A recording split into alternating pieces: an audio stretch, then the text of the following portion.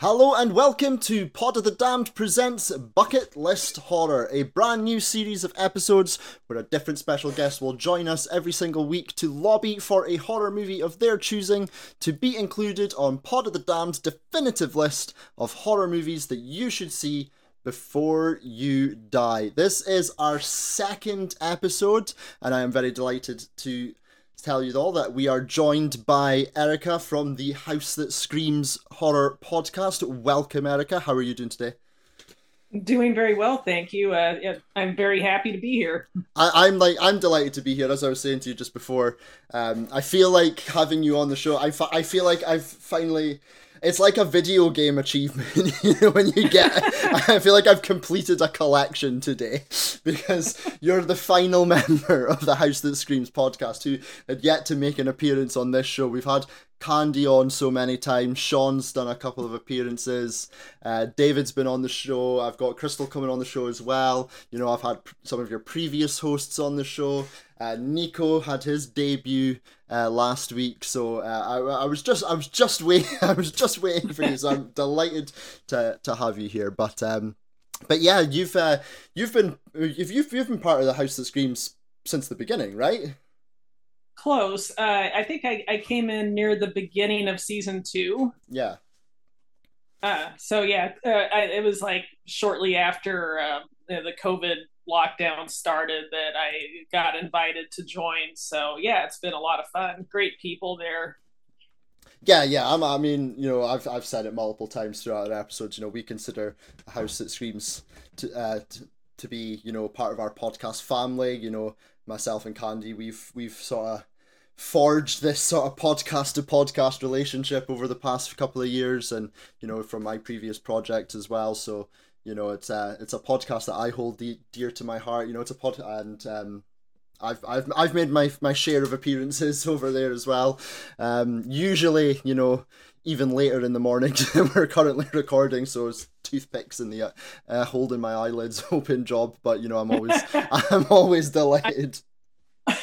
I remember, yeah, when you've been on and you were just looking more like progressively wiped out. I usually start the episodes off okay, and then for most of them I managed to get through it fine because I work night shifts in my sort of my real job, and so recording at 1-2 in the morning, I'm usually up at that time anyway. But I think there has been one or two times where it's gone to the sort of last 10-15 minutes of a recording, and you can just see me just wilting away. But it's always a blast to go on there. There's always some really fun discussion.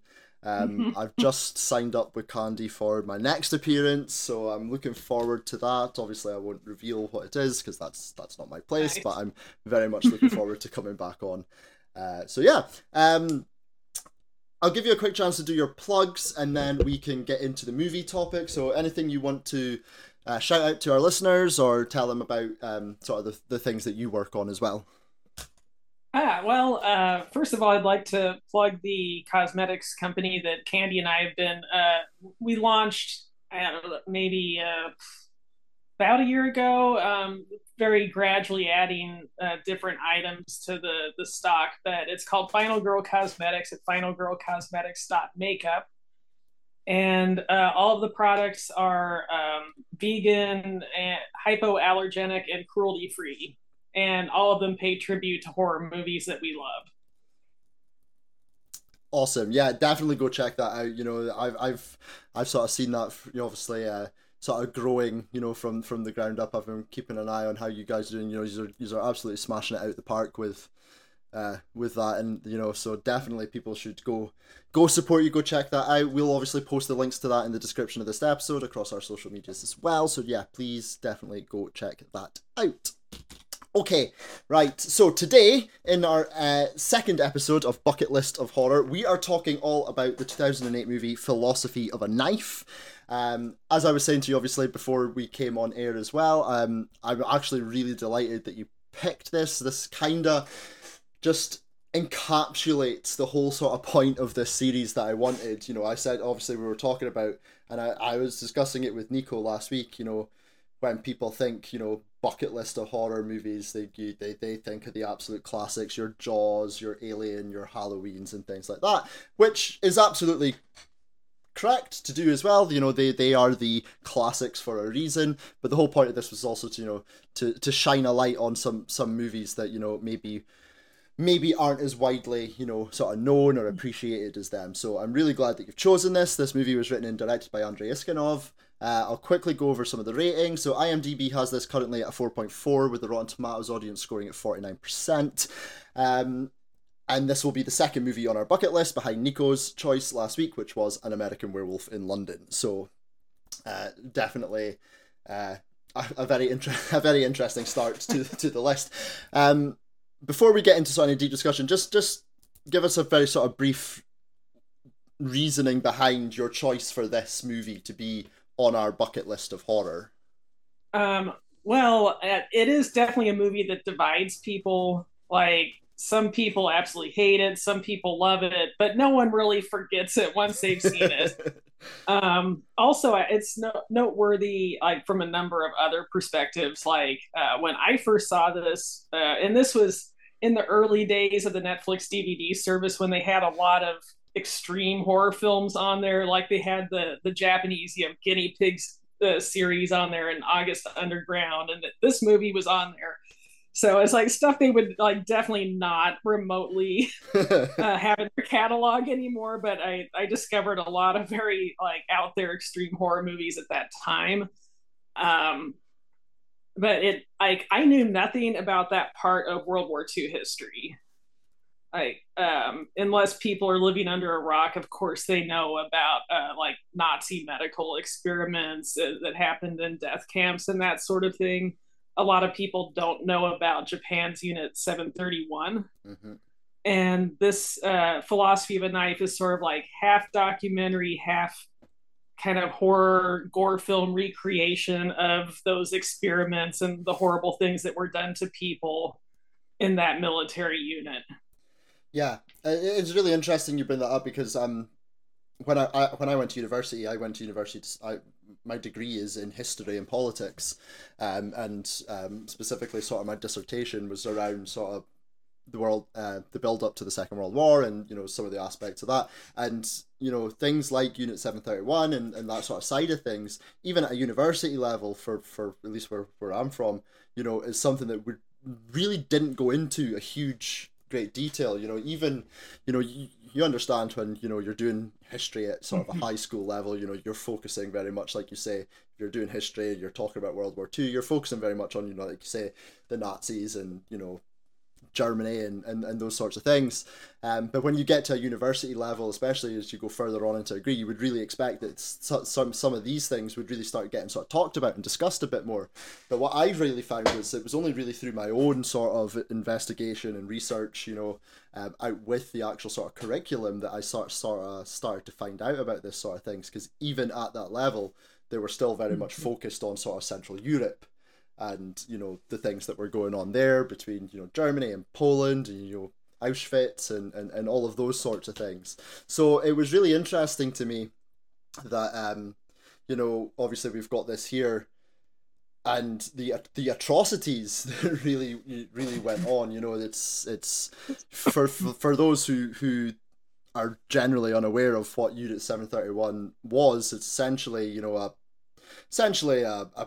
prison camp where they would conduct biological, chemical warfare, weapons research, testing on humans. And you know the things that went on there, I mean, doesn't even bear thinking about, to be honest. You know, you're talking about sort of, you know, injecting people with diseases, you know, biological weapons testing on people. They would put people into hyperbaric pressure chambers, vivisections on people, amputations, all sorts of just horrific things. And you know, that's probably just sort of scratching the surface. So, and it's interesting to me that you bring up this sort of point, you know, like this is a movie that divides. And I think when you're talking about a movie, you know, and some of the content of this movie, like you say, it is really extreme, you know. Right. And I think it's more upsetting because it is based on something that actually happened. Whereas if it were just a completely fictitious torture film,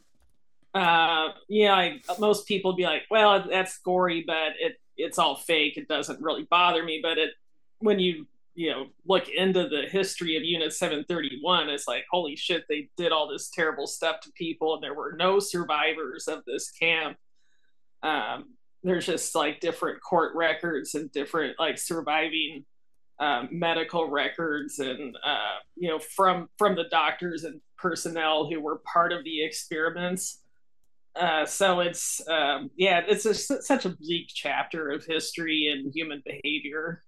Yeah, and I think that's definitely for me. I would say the reason why this is so polarizing, because well, I think any movie that has the sort of extreme levels that this movie does, especially with the subject matter, is always going to be polarizing for the reasons obviously you've just mentioned. But then when you take into that further account, like you say, it is just such a bleak moment in our history, in our life history, that it's probably a moment that a majority of people don't really want to sort of remember and talk about. But I think it's really important that it is documented and talked about, because if for nothing else, to serve as a sort of warning to people sort of going forward. This is what people are capable of, and it's really quite something, when you're talking about it. So because even just talking about this movie and the things that went on there, is it's something, when you're thinking about it, that can be emotionally draining. And obviously, sorry. Oh, sorry. Go ahead. No, carry on. Oh yeah, it sent me down this very dark rabbit hole of research. Like, I went to my university library and I went to like the military history section, and I found a dozen books that discussed Unit 731 in some fashion or other. And that was some very oppressive research to do. Like, the movie had already it was a very disturbing film that gave me nightmares for a decade, and I would know that it was becoming a Unit 731 nightmare because my dream would switch from like color to black and white, and I never had black and white movies before. Most of Philosophy of a Knife is in black and white, or at least the flashback scenes of experiments are. Yeah, it's definitely something. Listen, I think if anyone is listening to this episode, it is worth mentioning, obviously we recommend checking this movie out, but it's a difficult watch. It's obviously got an incredibly long run time, which is, significantly more than any sort of just average sort of movie goer will be used to, because it comes in at, I think, just under 4.5 hours, I think we come in at. So so it is it's a slog, but that's not a criticism of the movie, because I think it lends itself very much to the sort of subject matter. This movie's not here necessarily for this movie's not here for people's enjoyment. This movie is, it's obviously it's not putting you through, but you have, it's an experience. Exactly. Yeah. Andre would completely agree with you on that point. He's like, my movies are not supposed to be fun. He said that repeatedly. Yeah, well, that's the thing as well, because I think this is sometimes something, and I'm maybe taking us a little off track here. Sometimes I think, especially on certain podcasts and things like that people can get a bit bogged down on, directors know when their movies, aren't widely popular, but they also know that sometimes that their movies aren't supposed to be widely popular. This thing. I mean, obviously we talked about it, and I'll let you speak about it a little bit. But I obviously know that you have a personal, friendship with Andrei Iskanov, who's created this movie. So obviously you've got, like you say, a bit of an insight into sort of his thought process and what he was thinking making this. And as we were just saying there, he would agree that it's an experience. It's not necessarily meant a movie to be enjoyed. So yeah, absolutely. So I mean, I think that was the first movie of his that I saw, and then I rented the other ones also through the Netflix DVD service. And at that time, his films were distributed through Unearthed Films. He had a big falling out with them. His claim being that he didn't get paid a penny for Philosophy of a Knife's sales, even though it was like one of their like best-selling films under that label. And that's a whole other mess that I won't go into. But about 10 years ago, I thought, oh, he has a Facebook page. I wonder what he's like as a person. I don't know. Let's find out. He's on the other side of the world. What's the worst that can happen? But we started like talking quite a bit, and he was just like constantly sending videos of his cat that he had recently adopted, and at the time he was finishing his like director's cut of Visions of Suffering, which is like 50% different from the original film, and that's also the director's cut is also one that I would recommend, especially if you know that Philosophy of a Knife is something you can't handle because of the historical element of it. If you want something just purely fictional, fantasy based, Visions of Suffering, it will give you a kind of a good feel for his filmmaking style. Anyway, since then, I also actually traveled to Russia twice to help him with his upcoming films. Acted in a small role as a female sniper who's a soldier of fortune in the 1970s African conflict. Yeah, I would really love to help him with ingression, but because of all of the sanctions on Russia and travel being very difficult for Westerners to get there and back, I don't know if I'll make it back there anytime soon, which is upsetting. But yeah, anyway, he's like, I got us a little off topic. Anyway, he's like actually he's a cool guy. He has a great sense of humor. He can be kind of snarky and bitter. But I think that part of that may just go along with being Russian. I don't know. I think there is a cultural element there. Yeah. I remember one time we were like working on, like, we were shooting one of the scenes for Breaking Ouroboros, and like he got some kind of unpleasant news, and in between takes he like opened the window and started screaming, "Fuck Russia, I hate you." He threw like cat shit out of the balcony window and pointed outside.'s like, "What do you see out there?" I'm like, "It's a tree." He says, "No, it's fucking shit." So that was an adventure. But I did learn a lot about the making of Philosophy of a Knife. His reason for making it was because one of his friends, who was an actor in his first few films, Victor Silkin, introduced him to an elderly man named Anatoly Protozov. And at that time, like, Protozov was like 90 years old, but he was living near Unit 731 when it was operating. So he's like the elderly man you see interviewed in between all of the torture and medical experiment scenes, kind of giving like the eyewitness and historical background. However, there's a ton of really fascinating stuff about Protozov that was not discussed in that film. And like Protozov said, do not tell anyone about this until after I die, because I may end up dying sooner.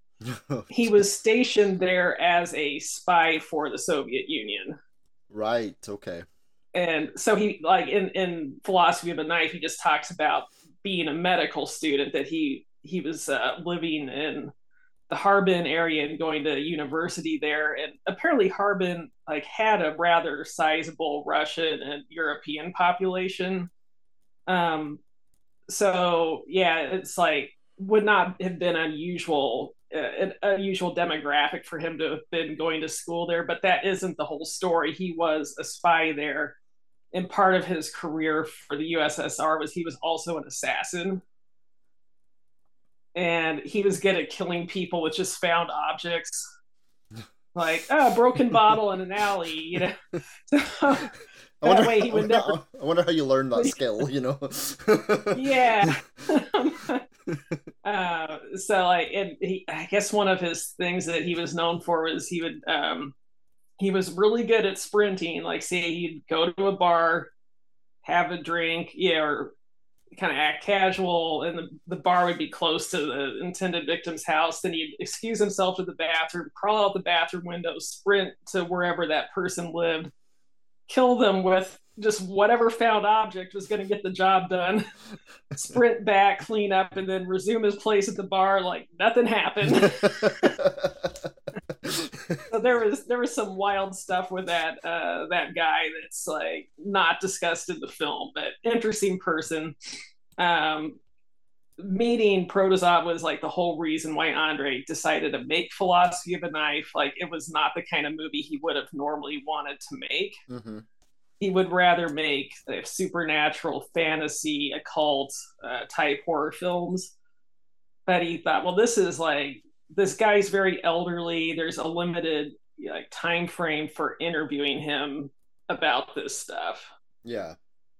So he interviewed him over the course of several weeks, and then ultimately could only use very select portions of that discussion for the film. But that was his whole reason for making this film. And then he went down a research rabbit hole of looking at like court documents and like whatever medical records were available for the public to look at from those experiments.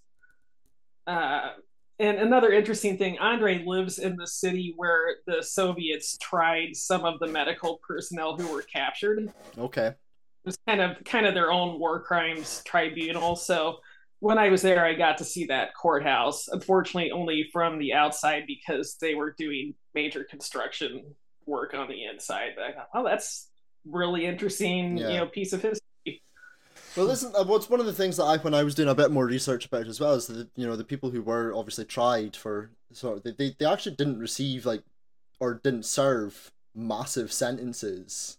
I know, it's crazy. Because when I was reading it up, like the majority of them, I think, or at least a few that I read up on, they got like sentenced to sort of 25 years, but only served, was it 7 years that a lot of them got?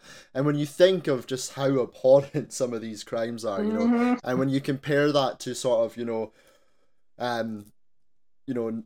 the officers at Auschwitz and the war crimes committed by the Nazis, and again sort of how high, the high profile nature. I mean, I really don't want to sort of use these sort of sensationalist words about it, because we're literally talking about sort of genocide and mass killings and things like that, and it feels almost a bit grotesque to put these sorts of words to it, but it sort of does define what I'm trying to sort of drive at.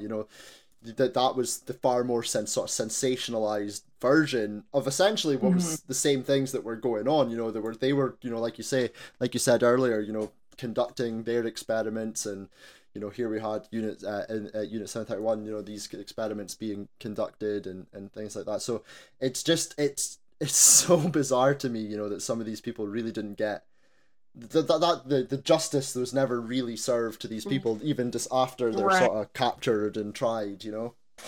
Yeah, it's very disappointing to hear that kind of thing, and then it's also almost certain that like some of those people got lighter sentences or just bought their freedom by sharing their whatever data they collected from these experiments with different governments. So yeah, because there's obviously, I think there was a huge amount of fallout after the fact, wasn't there, with the US occupation of Japan and everything that was going on with that. That it became so sort of politicized, and then everything just sort of got watered down after the fact, where where despite the fact that some of the worst, most abhorrent things that you could possibly imagine were going on to these people. And I think it was around about 300,000 people, I think, that was killed in this unit. So it's really disgusting to figure out just quite how lightly some of these people sort of got off with what was going on for the sake of a bit of data. So yeah, exactly. People suck. I don't like it. People suck as a species. I don't know how else to say it. I prefer cats. Yeah, I think a lot of us feel the same way as well. just to sort of drag us back a little bit to sort of the more sort of the movie, it's just a thought popped in my mind. Could you imagine the sort of outrage that would happen if Netflix put this back onto their I know. Yeah, their reels? it was kind of like hilarious when I rented it and I was looking at the different reviews, because back then, before they just switched to this thumbs up, thumbs down, kind of system of reviewing, they let people, not only post, however many stars, but then also write comments underneath as to why Yeah. they gave it that rating.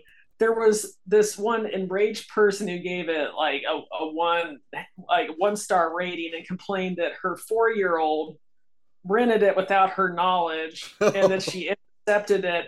But like, I think the title alone is definitely a clue that it's not like a family friendly movie. Yeah. But then, like, the other funny thing is like, this was like, you intercepted it in time, it's not a kid movie. Then this woman watched the whole damn thing and then complained about it. I was just like, people suck. It's like you say, like I was saying, it's just, I can't imagine this going on to something like Netflix. But it's worth being said, movies that sort of fill this genre, if you will, and things like that, and it's the reason why we're discussing it today as well, that there is a place for these movies, and it is important, I think, that these movies are seen. Look, listen, this type of movie, there's going to be people out there who cannot handle it, and if people out there genuinely feel like they can't handle it, then they shouldn't watch it, we don't want to put someone through something that we genuinely don't think they can handle. However, it is important, I think, that movies like this are made more easily available to people as well, because, it's one thing for everyone to just go, oh, this, it's so easy to label this movie as, it's all this torture, it's gore, and that's what it is, and then just sort of consign it to the history with all the other movies that sort of get talked about in those genres. But this is it's a legitimate sort of branch of horror, and so to take it back to sort of that, and not only is it a legitimate branch of horror, but this movie in particular is discussing something that's so important in our history as well. And I just wish it was sort of more readily available to people. Yeah, it used to be on Amazon's Prime Video rental service, as I helped Andre get all of his movies up there to make it a little easier for people in the US and UK to rent them. His other movies are still up there, but that one got taken down, violating different like content rules that Amazon had, that it was too violent and offensive for them to leave it up there. So currently, fortunately, it's no longer out of print.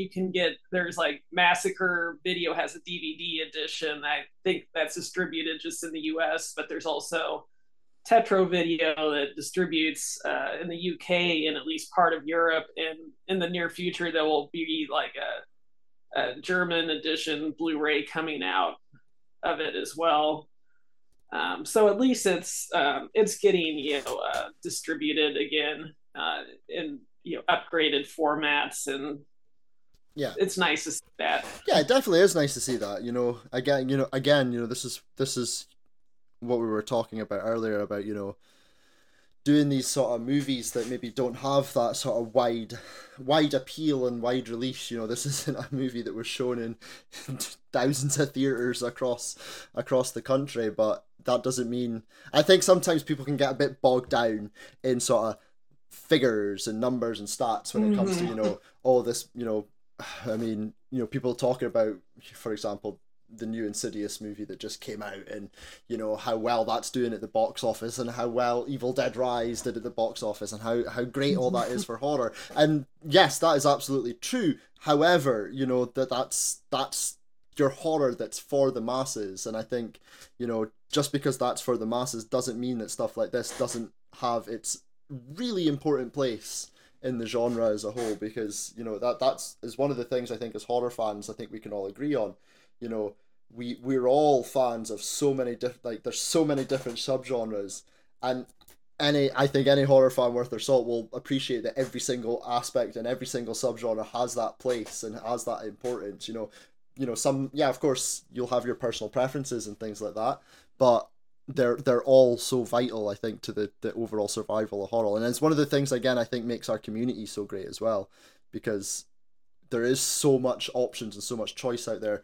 You can go from that absolute sensationalized, completely fictional, completely, supernatural, type of horror movie that everyone's sort of familiar with, all the way down to something like this, Philosophy of Knife, like I say, which was so based in human history and really does take it to the extremes as well. This movie will push people to their limits, but it's absolutely something that people should check out if they, like, again, as I say, if they think they're able to. Yeah, yeah, absolutely. And another reason I think this is like a good movie for people to watch, along with Andre's other films too, is even if yeah, even if the extreme content is not your thing, if you are a wannabe or independent filmmaker, or you are a low budget filmmaker, you can learn so much from how he sets up his shots, his special effects. In a lot of ways, he's close to being a one man show with a lot of his movies. And with Philosophy of a Knife, he designed almost all of the special effects. He composed most of the music. He did all the editing. Fun fact: most of with the exception of a couple scenes that were shot in an abandoned or a closed down medical clinic in his city, all of those other surgical scenes and scenes of kind of like the holding cell for the prisoners were just shot in his apartment. He redecorated his whole apartment just to look like an operating room, and or look like a jail cell. And even scenes like that, you see this moment in the trailer where a Japanese officer is getting in an elevator and you see like the elevator rise. There was no elevator. He was standing on Andre's bed and someone was moving pulled like this gate across, and then someone moved a background behind him. It's like you wouldn't know that from watching it. It's like you're an indie filmmaker, you have a tiny budget, you don't have to raise a ton of money to make a film. Like all of Andre's films are like, I don't know if any of them had a budget more than 10,000 US dollars. I think a lot of them were a lot less than that. His first film, Nails, was made for $2,000. Which is incredible as well, because again, it goes back to what I was saying about sort of people getting bogged down in numbers. To think of what he's created for essentially no money when it comes to sort of making movies it's remarkable, and again, linking that back as well, that goes sort of hand in hand with back to the runtime of this movie. He's, like you say, sort of 10,000 US dollars, which I think equates to about £8,000 roughly, I think, over here in the UK, is to create a 4.5 hour long movie of the quality of this movie for that money. Just like you say, it goes to prove it's a creative masterstroke. Yeah, and he also, I think he had something like 10,000 different practical effects that he created for this film, or almost all of them were created by him. He had a couple other, a few other people helping with some of the props and some of like the makeup effects and that kind of thing. That was mostly his work. It's also, although there were a few things, I wouldn't technically call them special effects, because he did shoot a scene in a real morgue, refrigerator for unidentified bodies. So you don't want to be an unidentified body in Russia, because you just get thrown naked into this huge pile, and then maybe if you are identified, then they pull you out of there and bury you or something. It's like, it was nasty. And the other thing, he sent me some behind the scenes photos, and I'm like, oh wow, that bisected human head is so realistic. He says it's realistic because it's human head. Jesus. He borrowed some like specimens from the local medical university because he used to be a student there, and he still has a few contacts who let him like borrow some of the teaching tools. So It's always good to know people, you know. yeah, yeah, definitely. No, but just to sort of wrap things up a little bit, again, you know, I was saying to you before we came on air, we probably could sit and talk about this movie for hours on end, especially when you go into the sort of content matter of it. We could really go on and on about this movie, but if you could just sort of wrap up for us and give us just a brief sort of summary again of, you know, why you think people should go check out Philosophy of a Knife, why you think it deserves its place on the bucket list of horror, and sort of, you know, why sort of you decided to choose it. Yeah, I mean, you know, aside from the fact that it is covering a sort of overlooked part of history that I think needs more discussion, I just you know, respect the hell out of this movie for having the emotional impact that it does, for being like so competently made and looking so good on with, you know, for with very few resources and not much money behind it. So like I enjoy it from that technical level. I enjoy the historical element of it too. So I also just think it's good to explore the work of foreign directors and directors who are kind of on the margins. Yeah, definitely. No, I 100% agree with you. You know, this is not something that I had been overly familiar with in terms of the movie, obviously, and you know, it's something that I've been sort of researching and looking into because obviously, you know, I've been on shows previously where you've talked about Andrei Iskanov and things like that. So you know, I've went away and did my own research on it. So it's something that I'm personally really glad that you've chosen to talk about today. You know, again, just to sort of reiterate, it would be so easy to pick, you know, just another classic movie, you know, and just go with that, and we could have another half-hour discussion about, you know, the blood scene in The Shining, you know, because no podcast has ever talked about that before, you know. It's always, to me, really really refreshing when we get to talk about something that's you know, I don't think I've ever listened to another podcast that's talked about this movie. So I'm absolutely delighted that you've chosen it. Hopefully people can take from our sort of brief discussion on it, and some people will choose to go and check it out. I'm sure there are people out there who might decide that it's too much for them and they won't. But again, you know, this whole series isn't about movies being 10 out of 10 movies. This isn't movies about having 100% scores on Rotten Tomatoes and IMDb and all of those sorts of things. This is a polarizing movie for a reason. This is a movie that challenges people, and that's why I think it deserves a place on the list to see before of our bucket list of horror. Sorry, the movies you should see before you die, because horror is all about challenges and pushing boundaries, and this movie absolutely does that. It's the epitome of horror to the extreme. Absolutely. Okay, well, I think that is probably going to do it, because I'm just looking at a time and we're slightly over, but we're just going to keep it, we'll just try and keep it under the 40 minutes there. But Erica, thank you so much for joining me tonight. I really appreciate you coming on. I'm so glad I finally managed to get you on the podcast. Yeah, thank you. Yeah, I had a great time. Yeah, I'd be happy to come back at any time, really. Definitely. No, I'm more than happy to have you back on it at some point.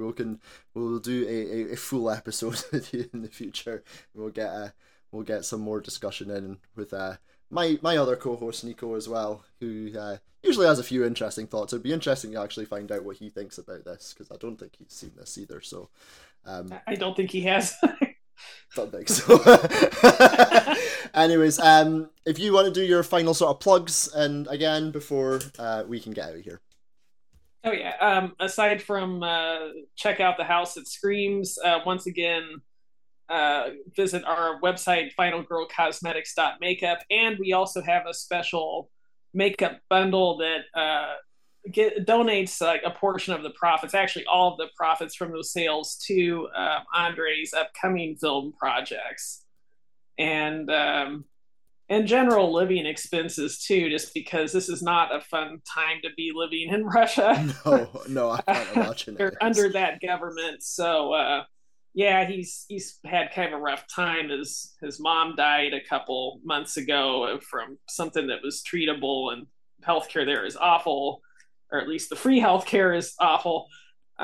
So yeah, if you want some cool makeup that also helps out a friend, an indie filmmaker, you could check out that particular bundle. It's called the Iskanov Dreamscape Collection.